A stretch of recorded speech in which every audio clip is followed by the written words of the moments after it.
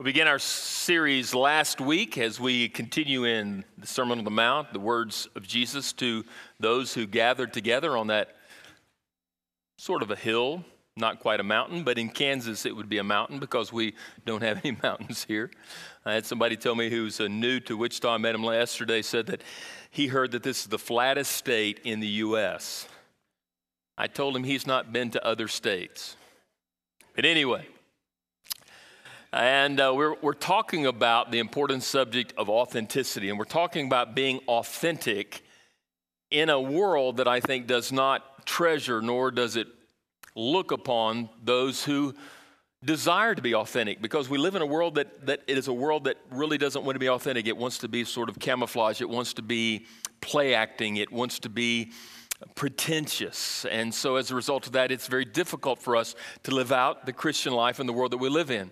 And we have been discussing that there are those who proclaim and who project a sort of righteousness that is not reality.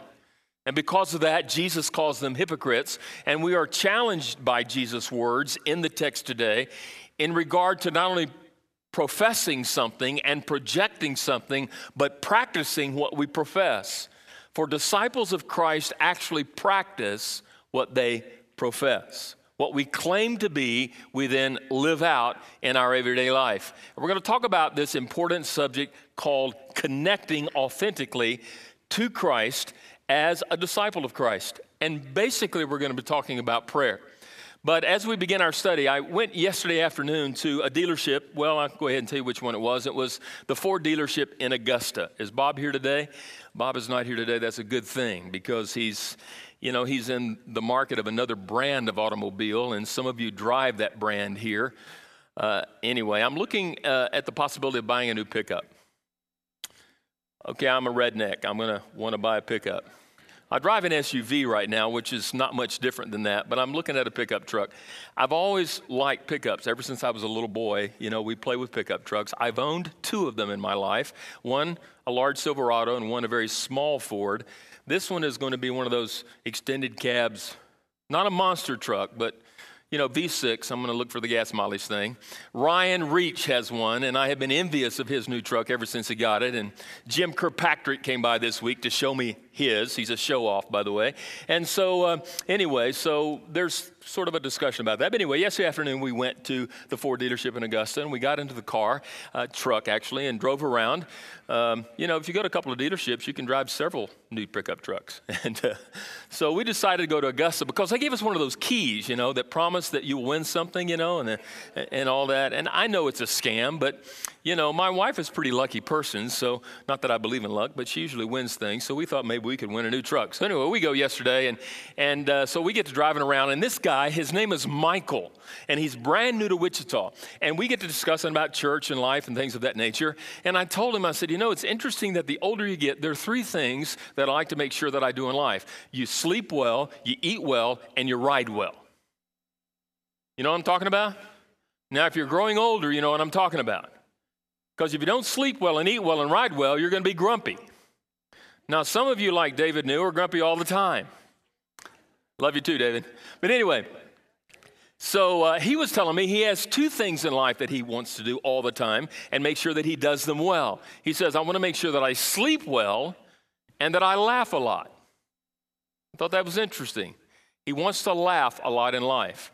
And so I'm going to test your laughing skill today with this story. And then after we test your laughing skill with this story, then it's okay to go to sleep. But if you sleep, sleep well. If you snore, we will wake you up. But anyway, so here we go. The older couple was sitting around the fireplace one evening.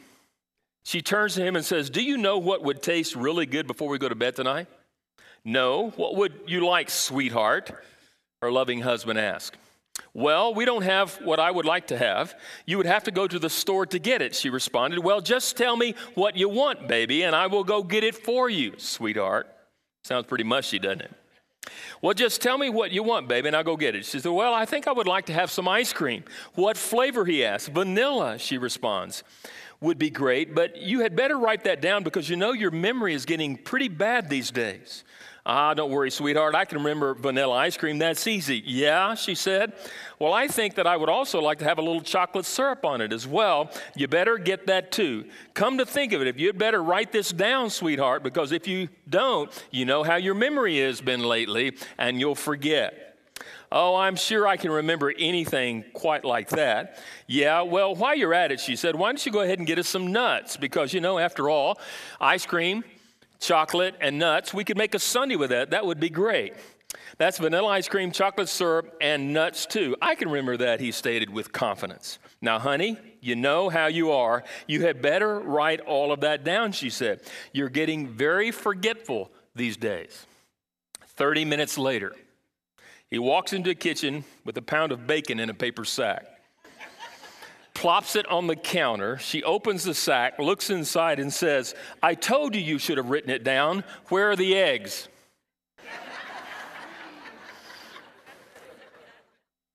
Some of you don't have any humor. That's okay.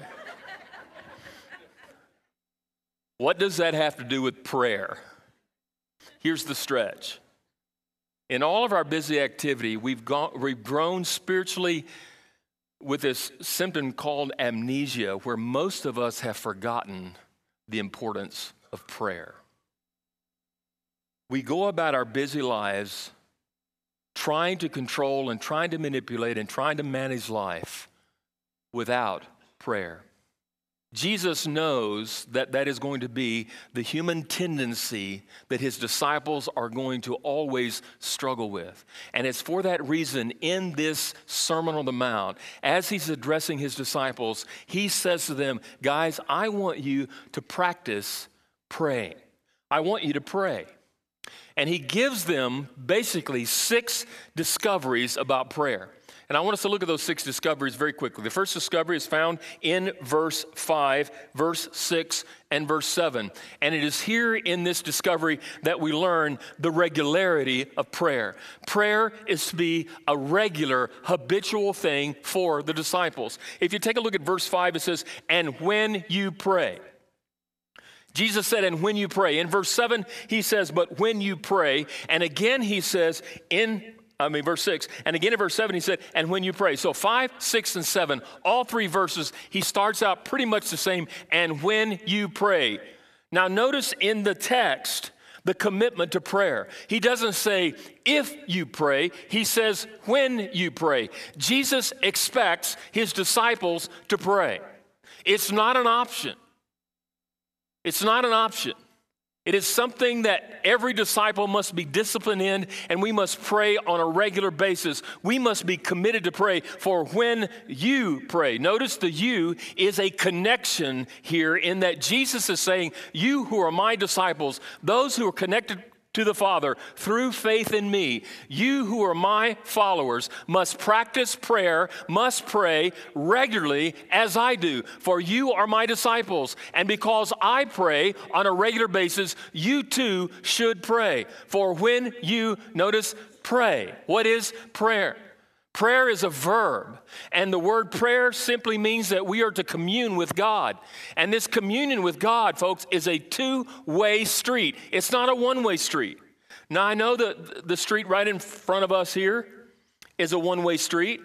And every now and then we see some guy who's not watching, or some lady, and it always blows my mind, are coming down the opposite way of the street. And I just keep waiting for somebody to have a serious accident one of these days, because not all of the streets have the signs one way on them, and some people get a little bit distracted. But most of us came to church this morning on a 2-way street. Prayer is a 2-way street. Prayer is us communicating with God, and God in turn communicating with us. And the reality is that most of our praying is one way, isn't it? I said most of our praying is one way, isn't it? We're communicating with God what we think we need, or what we want, or what we want him to do, and what we believe we think should happen, rather than us taking the time to listen to God and to understand what his will is before we begin to pray. Or we come to prayer with this whole attitude of, I'm going to pour my heart into God, and we don't wait or we don't receive anything from him in the course of prayer. Prayer is about a relationship with a divine being called the Father through faith in the Son. And what he wants from us is a relationship. That's why he sent his one and only Son to die on a cross, so that he could settle that relationship issue, so that through faith in Christ we could be then reconciled with him and we could walk in a right relationship with him. And prayer is about a verb which indicates a relationship that is ongoing, that is continual, and that we are then to relate to God and him to relate to us on this two-way street called prayer. And he says to us, he wants us to pray regularly. What is the passage in 1 Thessalonians that tells us about regular prayer? Anybody know? What was that? We have a missionary up here who knows 1 Thessalonians 5:17. He's from Brazil. Muito bem, rapaz. Pray without ceasing, Paul says. And we are to pray without ceasing. What does that mean? To be continually in a state of prayer. To pray on a regular basis about everything. But particularly to pray in that we who do not know him as we should know him, to enter into a love relationship with him, where prayer is a two-way street, where he who knows everything about us, prayer enables us to get to know a little bit more about him. So we should pray regularly. The second discovery I find in this text about prayer is the hypocrisy of prayer. It's possible for you to be a hypocrite when you pray. Jesus admonishes his disciples in this text. He said, for when you pray, you must not be like the hypocrites, for they love to stand and pray in the synagogues and at the street corners, that they may be seen by others. Truly, I say to you, they have received their reward. Jesus is giving a precaution to his disciples, and he gives them this precaution with the words, you must not be like the hypocrites. That's the precaution. He knows the danger of prayer. And there's a danger in prayer in that if we're not careful, when we are praying, we could be guilty of hypocrisy.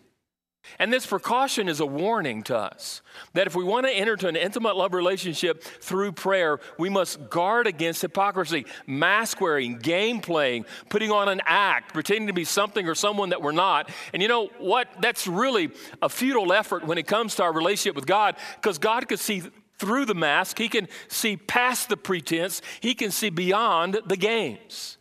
He knows everything about you. He knows what you're thinking right at this very moment. You cannot come before God and put on this camouflage or this pretense or this hypocrisy like you do people in your life group or in your church or your family who can't see past that. God sees you, and he knows you intimately and personally, every thought, every feeling, and every act that you commit. He is that intimate, and he gives us a warning, don't be like the hypocrites. But notice the passion of the hypocrites. It's described in the word love. The word love here is the word phileo. And the word phileo is a friendly or a friendship love. It's not an agape love, which is a God kind of love, the kind of love that God has for us and the kind of love that we're to have toward him. It's a phileo love. And I scratched my head this week as I was studying this text. I got thinking of phileo love. Why do these hypocrites have a phileo love, a brotherly love, a friendship love?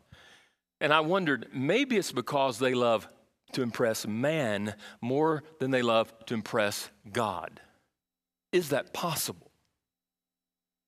They love to impress man more than they love to impress God. They have no concern with impressing God. All they care about is the applause or the approval or the acceptance of their peers and the people around them. And because they love that applause and that appeal more than they love the applause and the appeal and the acceptance from God, they chose then to impress man, and they have failed to impress God. Why? Because they have the wrong passion. Anytime God takes a back seat in any endeavor of prayer, you stand guilty of hypocrisy in prayer. Not only do we see their passion and the precaution, but notice the place for the hypocrisy. The place is where? It's in the synagogue, it's on the street corners. Now, you and I would have a tendency to read this. We would expect someone to be a hypocrite in the community, right? Because after all, we don't want anybody in the community or in, where we work or where we live or where we recreate or where our kids, play the ball games. We don't want anybody to really see the hypocrisy in our lives. So we put on this facade and we put on this mask and we play these games and we just kind of cover up. So we would understand that the possibility of projecting reality before the community, but in the church, could it be possible that we came to church this morning putting on this hypocrisy, this air, this pretense, this game playing that we do, that we've lived Monday through Saturday perfectly righteous and completely holy, and that we are as spiritual and as mature as we could ever be, that no one is as mature as me? Could we be guilty of that?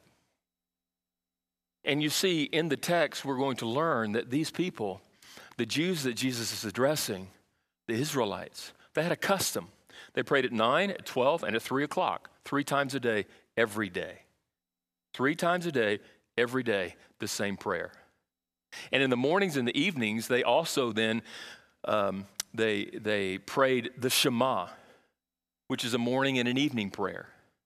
And so they had virtually 5 prayers a day that they prayed every day, and they were always the same prayers. So no matter where you were, if you were in Jesus' day and you were a zealot and a religious enthusiast, if you were spiritually mature, if you were serious about your faith, no matter where you were at 9 o'clock in the morning, you would stand up and you would recite this prayer. You've had it memorized since you were a kid. At 12 o'clock, you would stand up. Let's say you're at the grocery store or you're at a restaurant. And at 12 o'clock, right on the dot, you would stand up and you would blurt out this prayer, no matter where you are. At 3 o'clock in the afternoon, you would do the same. Imagine the tendency and the temptation of looking as pious as possible in the effort of pronouncing this repetitious praying. They did it to be seen by men. That's the purpose of this prayer, he says. You have done this hypocritical act, not because it's heartfelt, not because your mind is engaged in what you're saying, but you are repeating this prayer simply to be admired by others, so they will see your good deeds and count you as righteous, as faithful. And so they did that. That's the purpose for doing it. And so what's the payoff for what they did? Well, they'll receive a reward. What is the reward? Well, the reward that they have received has been built upon what others have perceived. It's been based upon a reality that's been projected that is nothing but hypocrisy. And as they see this hypocritical act, these people have built in their minds, look at him, look at her, how pious, how religious, how spiritual, how mature, how dedicated they are. Wow! And Jesus says, in that prayer you've just prayed, that's all you get. You don't get any more. Is the applause of men. And Jesus warns us against the hypocrisy of prayer. But he also gives us this aspect about prayer that is to be a private moment. There's a private matter about prayer that Jesus describes in the next verse. He said, but when you pray, go into your room and shut the door and pray to your Father who is in secret. He gives them here a prescription. He's saying prayer should be private. When you offer your prayer, I want you to offer your prayer with absolutely no distractions. Is that easy today? I saw a guy coming to church today. Well, not this church, but he was driving today as I was coming to church. And we were driving on the interstate, 62 or 63 miles an hour, and he's texting. Is that insanity? I would tell him, ain't nobody got time for that. Because you're about to live a short life, dude. I just hope you don't hit me in the process. We live in a world that is so fast-paced and is filled with so many distractions. I don't understand how we even have an opportunity to offer to him, the Father, God, sitting on his throne, a prayer, a thought, a heartfelt passion that is completely void of all of the distractions of the world. And he says, when you offer a prayer to me, I want it to be without distractions. That's what he's saying in this text. And the world that we live in is filled with more distractions than the time in which Jesus is speaking these words. What that means is turn off the stinking TV. Turn off iTunes. Turn off Pandora. Turn off whatever it is that you got going on. And place yourself in a position in your home. He says there, in a quiet place, shutting the door. What's the object? Because in that place where there's a void of distractions, the object of your prayer life is to be focused solely upon God. The prayer is to be focused completely on God, not on your need and not on anyone else, but solely on God. He is the object of your prayer, your focus, your attention, your delivery, and your prayer. And He alone is the one to whom you are to focus and to concentrate on. He says, but when you pray, go into your room, shut the door, and pray to who? Your Father. It is a communion, a communication between you and the Father, and He doesn't want any distortions, any distractions, any interruptions, any other noises coming into your mind, in your sight, in your ears, or from your heart. He wants complete and total attention. Ladies, do you know what I'm talking about? I ask you again, ladies, do you know what I'm talking about? How often do you get that from your man? Marriage counseling right here at the end of the service. I'm just kidding. Especially I don't have an attention deficit, but I've told you many times I have multiple thoughts in my head at the same time. This is hard for me, but it's hard for all of us to give God our undivided attention and to focus solely upon Him and to focus our attention upon Him and Him alone, not on our needs or not in others. But notice he says in the objective of prayer is in the secret place. It's not describing God as a God who is unseen, but in prayer, He wants to connect with us in the unseen places, in the private places. There was a teacher who was talking to me not long ago about a student who said, there was a conversation going on, and a little student said, did you know that you can pray in your head? A student at school telling his teacher he discovered that he could pray in his head. Can you pray in your head? Do you actually have to mouth words? Where is the secret place? It's in your heart, and it's in your mind. It's in your focus. It's in your attention. You can go to the secret place without ever uttering a word to the Father. Where He enters in that very place, that very throne room of God with us in the secret place, the heart to heart, the mind to mind, the will to will, the purpose to purpose, to the secret place.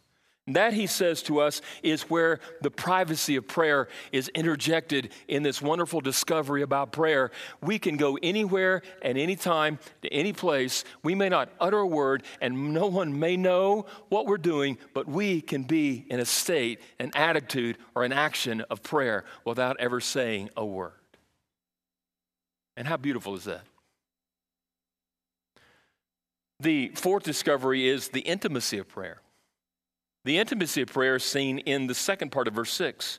For prayer is an opportunity for us, as I said earlier, to build our relationship with Him, not Him to build His relationship with us. Did you know that? God doesn't need to build a relationship with us because He already knows everything about us.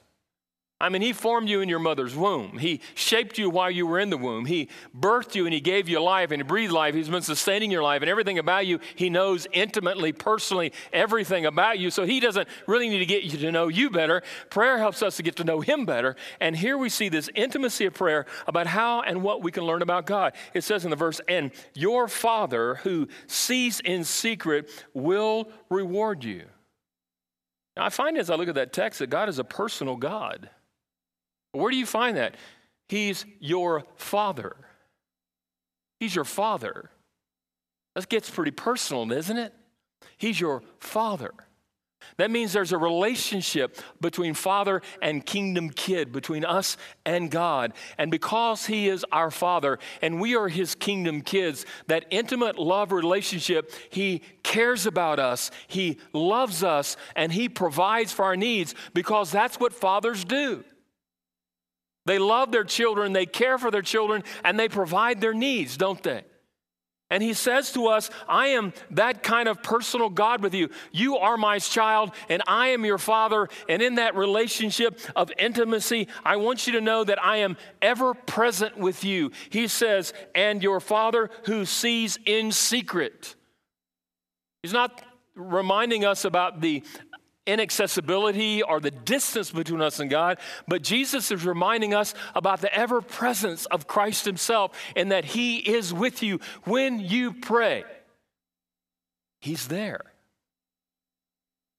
When you pray, He is there. You have His full attention. He is not distracted. He is not distant. He is not distant from you. There's this aspect of a personal God who is ever present with me and who is all powerful to provide what I need. Notice He will reward you. He not only promises that He will reward you, but He is a God who is powerful enough to reward you. He has the ability to fulfill His promise. And He says, I will reward you if you pray correctly and take the time to relate to me rightly. I will reward you. I have the power to do that. I asked somebody the other day, they were running through the hall, and I said, they were running, they were being a little rowdy. I looked at them and said, young man, where is your daddy? And he looked at me and he ran.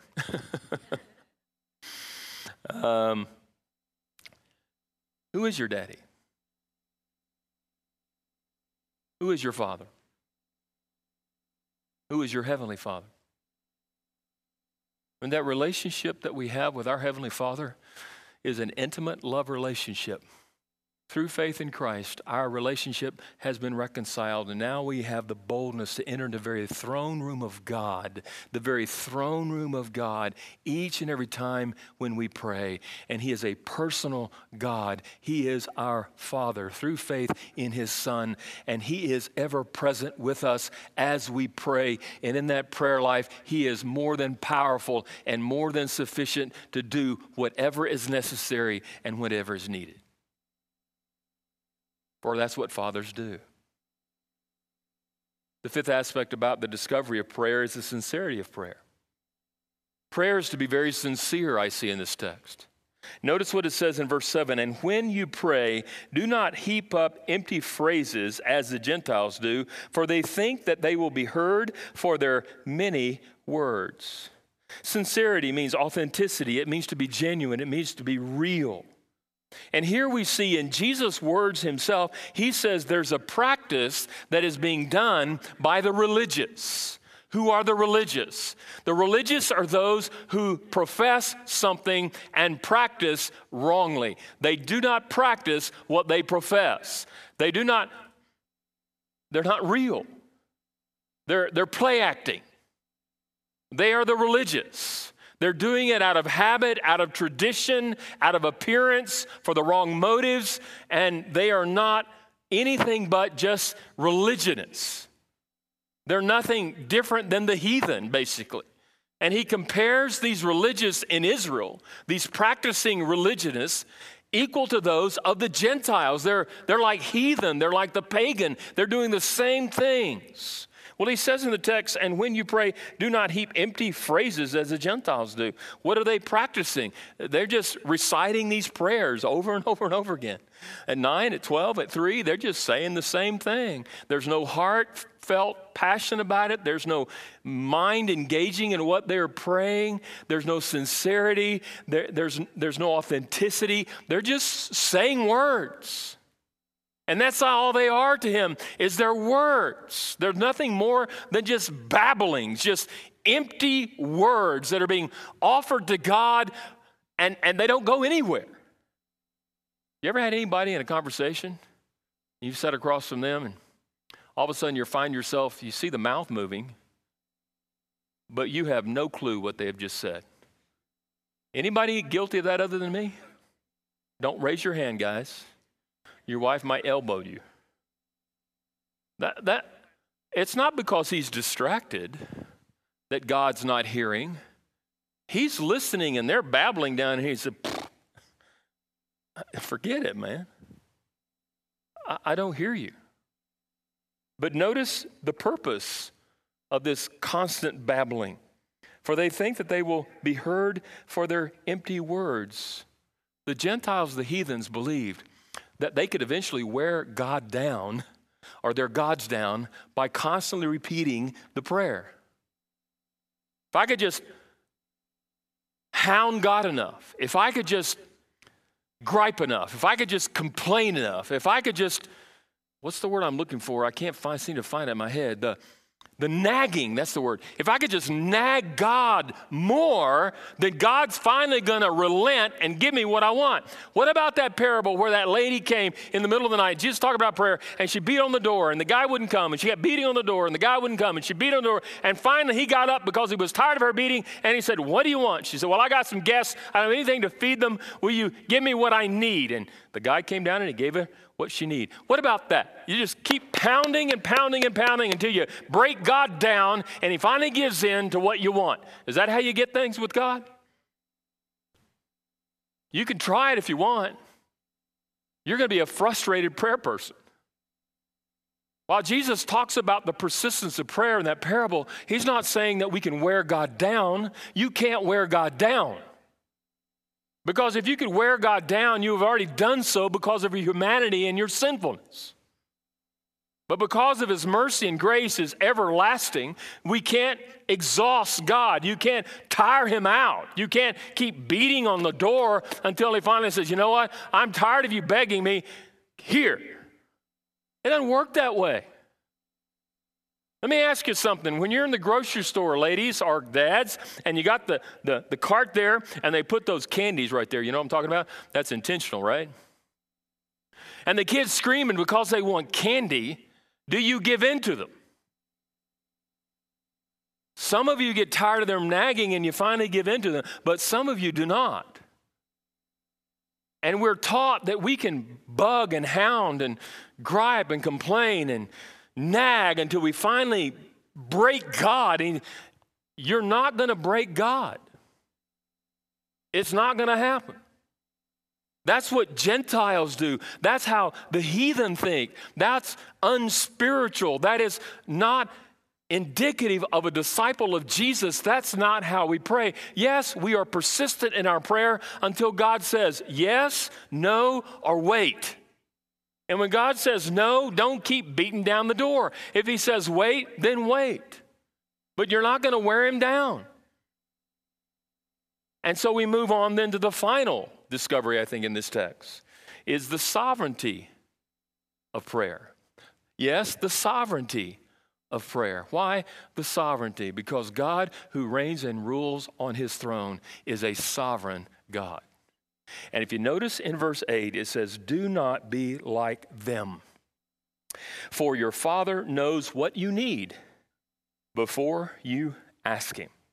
The sovereignty of God is seen in verse 8 in the direction of God. Do not be like them. Where do we learn how to pray? Usually from our parents. Really, we should learn to pray from God himself. Because God is giving us the direction of our prayer life. He's saying, this is how I want you to pray. Next week, we're going to go to the words of Jesus in the Lord's Prayer, where he says, this is how I want you to pray.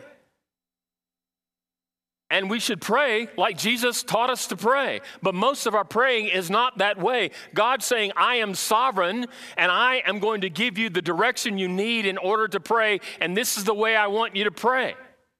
Now, he's not reciting a prayer next week, and we're going to see this prayer, where we're to recite this prayer like they did at 9 and 12 and 3 and in the morning and the evening. That's not what the Lord's Prayer is about. It gives us some aspects and some direction about how we're to pray. And we are to pray as God teaches us and leads us to pray in his word. And he gives us some very specifics about how we should pray. And we cannot pray correctly unless we know what the directives of God what they are about prayer. He's sovereign. He gets to direct us. Well, I want to pray the way I want to pray. Good luck. You're going to need it. And you're going to be a frustrated prayer person. And probably most of us, if we persist to pray the way we want to pray, we're going to give up praying altogether, which I'm convinced probably about 90% of us already have. And the only time we pray is when there's a crisis, or we need something real bad, or we're in a jam, or somebody's been hurt and we need God to come through. And all of a sudden, it's amazing how quickly we become very spiritual and start to pray because there's a need rather than a relationship. There's a direction here. Notice in his sovereignty, we see the devotion of a sovereign God. It says here that notice it says, do not be like them, for your Father knows what you need before you ask. He's so devoted to you. He cares so much about you that he knows what you need even before you ask it. He's not clueless. He's not inactive. He's present in the reality of the now, knowing every thought, every emotion, every action that you have, everything about your life. He already knows what you need before you ask him. Ladies, wouldn't you like to have a husband like that? I said, ladies, wouldn't you like to have a husband like that? My wife has one. I anticipate her needs before she knows what it is, and I'm there to give it right when she needs it. And she goes, oh, thank you, God, for a great husband. Right, babe?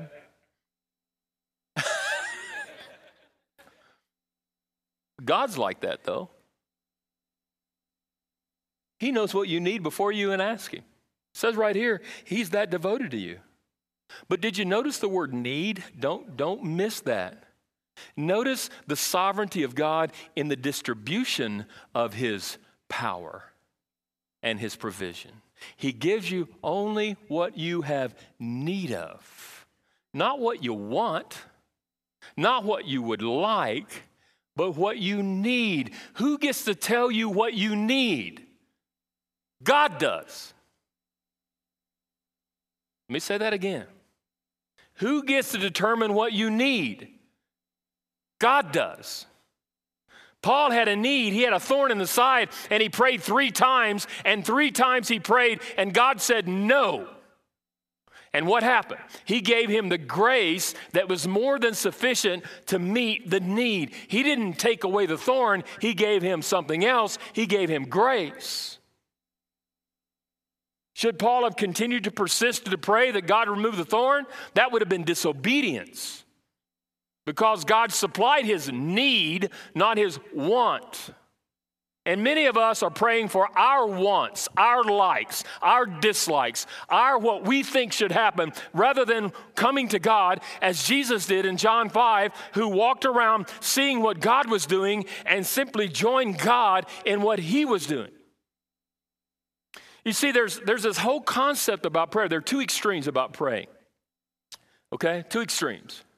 The one extreme is God's already predetermined what he's going to do, so therefore I don't have to pray. What's the use? God's sovereign. He's in control. I don't really need to pray because God's will is going to be done anyway, no matter what.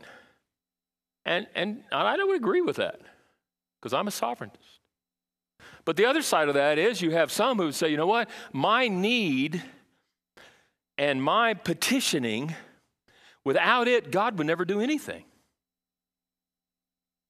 And I would also agree that Scripture teaches that, because Scripture says you have not because you ask not. So Scripture does say you have not because you ask not, so therefore our praying precipitates God doing something in his provision. So what is it? It's both. And put that in your hat and try to think about it for a while. You just can't figure God out, people. You just can't. You might think you want to put him in a little box, but you can't. He tells us here that we are to pray. And if God has already predetermined what he's going to do, then why did he ask us to pray? Because he wants us to join him in the activity of what he wants to do through us. And I think praying is more about us joining God rather than God joining us. And by this beautiful design that God has, he incorporates us as a part of the plan and the provision that he wants to yield in the harvest that he is developing around us. And it's all about his kingdom. It's not about me, it's not about you, but it's about him, his glory, and his kingdom. And God is doing everything to further his kingdom. Not mine, not yours, not Immanuel's, his. For he says, thy kingdom come, thy will be done on earth as it is in heaven. And the beautiful aspect about this is notice his desire. He knows it even before you ask him. He wants us to pray. He wants us to ask him. He wants us to come to him and pray. He does. And he invites us into the very throne room of God to pray. But when we pray, we need to be really, really careful how we pray. In Matthew chapter 20, I think it begins in verse 20, there's a lady, a mother who comes to Jesus and he bows down before Christ as if she's going to ask him something. And Jesus says, what would you want? What can I do for you? This lady had the audacity to ask Jesus, I want one son to sit on your right and the other to sit on your left. I think sometimes our prayers are so selfish, they're so self-centered, they are so carnal, they're so egotistical that we are not joining God in what God wants to do through us. We're inviting him to join us rather than us to join him. Do not be like them, he says, for your Father knows already what you have need before you even ask him. 6 disciplines real quick as we close. I'm going to run through these real quick. In the back of your outline, there's all you have is the only blank. Did you like the fact that I gave you the blanks earlier? Yes? Okay. It's easier to keep up with me, isn't it? Prayer. 6 disciplines in prayer. I'm going to run through these very quickly. P stands for practice. As a disciple of Christ, we need to practice to pray regularly. I invite you to pray on a regular basis. On a regular basis. Pray without ceasing. Paul admonishes us. Practice the regularity of prayer. I know sometimes you think you don't have time, but you need to pray. We must be a praying people. The R stands for resist. We must resist every temptation for hypocrisy in our prayer life. I guarantee you, if you're not careful, you will yield to the flesh and you will pray hypocritically. It happens. You're a fallen human being. Saved by grace through faith, it is true. Positioned in the righteousness of Christ, that's reality. But you still struggle for the things you want to do, you don't do, and the very things you don't want to do, you wind up doing, woe is me, right? So you're going to battle hypocrisy in prayer in your prayer life your whole life. But we must continue to resist it. Submit to God, resist the devil, and he will flee. He doesn't say don't pray in public, but make sure when you pray in public, you're focused on him, not on them. The A stands for appreciate, the privacy of prayer. Find a place somewhere in your home where you can spend some quiet time alone with God. I know where Patty's going to be every morning in the same spot in our house. I'm going to be in my basement, and she's going to be in that, I call it her perch, her place. And I can hear her scurrying around in the morning, and I bring her coffee, and she has coffee and Jesus every morning in the same spot. She's done that as long as I can remember, and she probably is not liking the fact that I've mentioned this already to you. But can I have lunch invitation, anyone?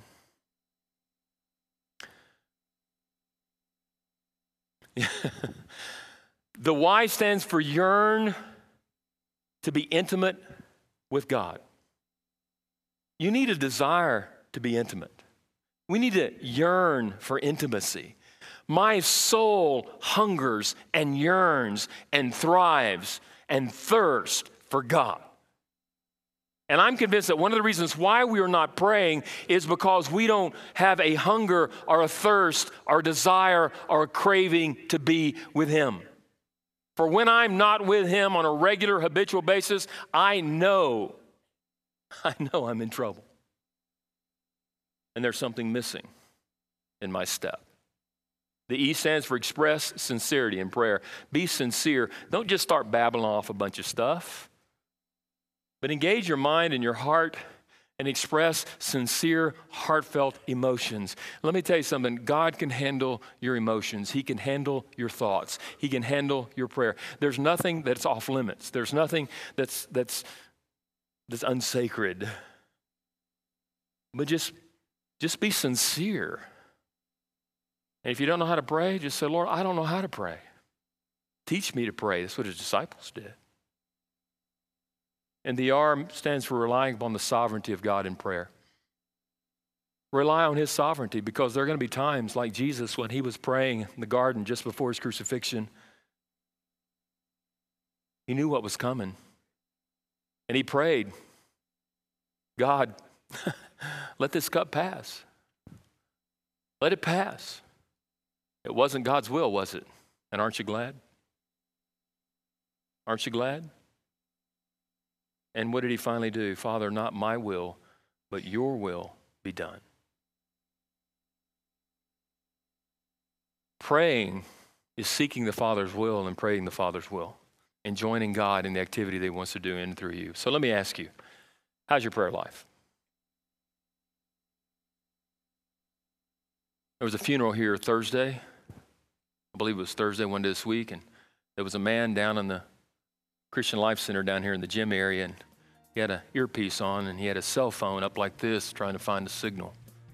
And he finally found one, and he stood there, and he was talking to somebody while he held his hand up. Why? Because unless he did that, he wasn't connecting. Are you connecting with God in prayer?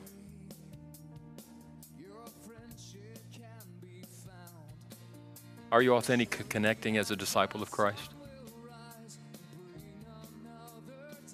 When you pray, are you praying? Let's pray.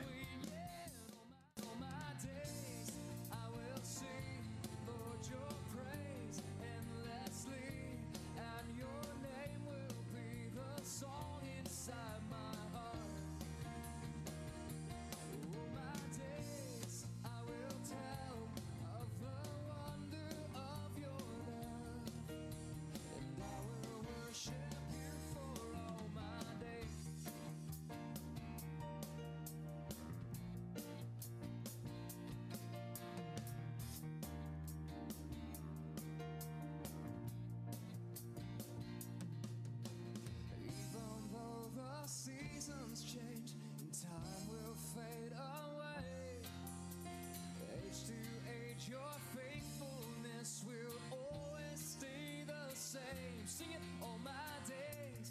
I will sing, Lord, your praise.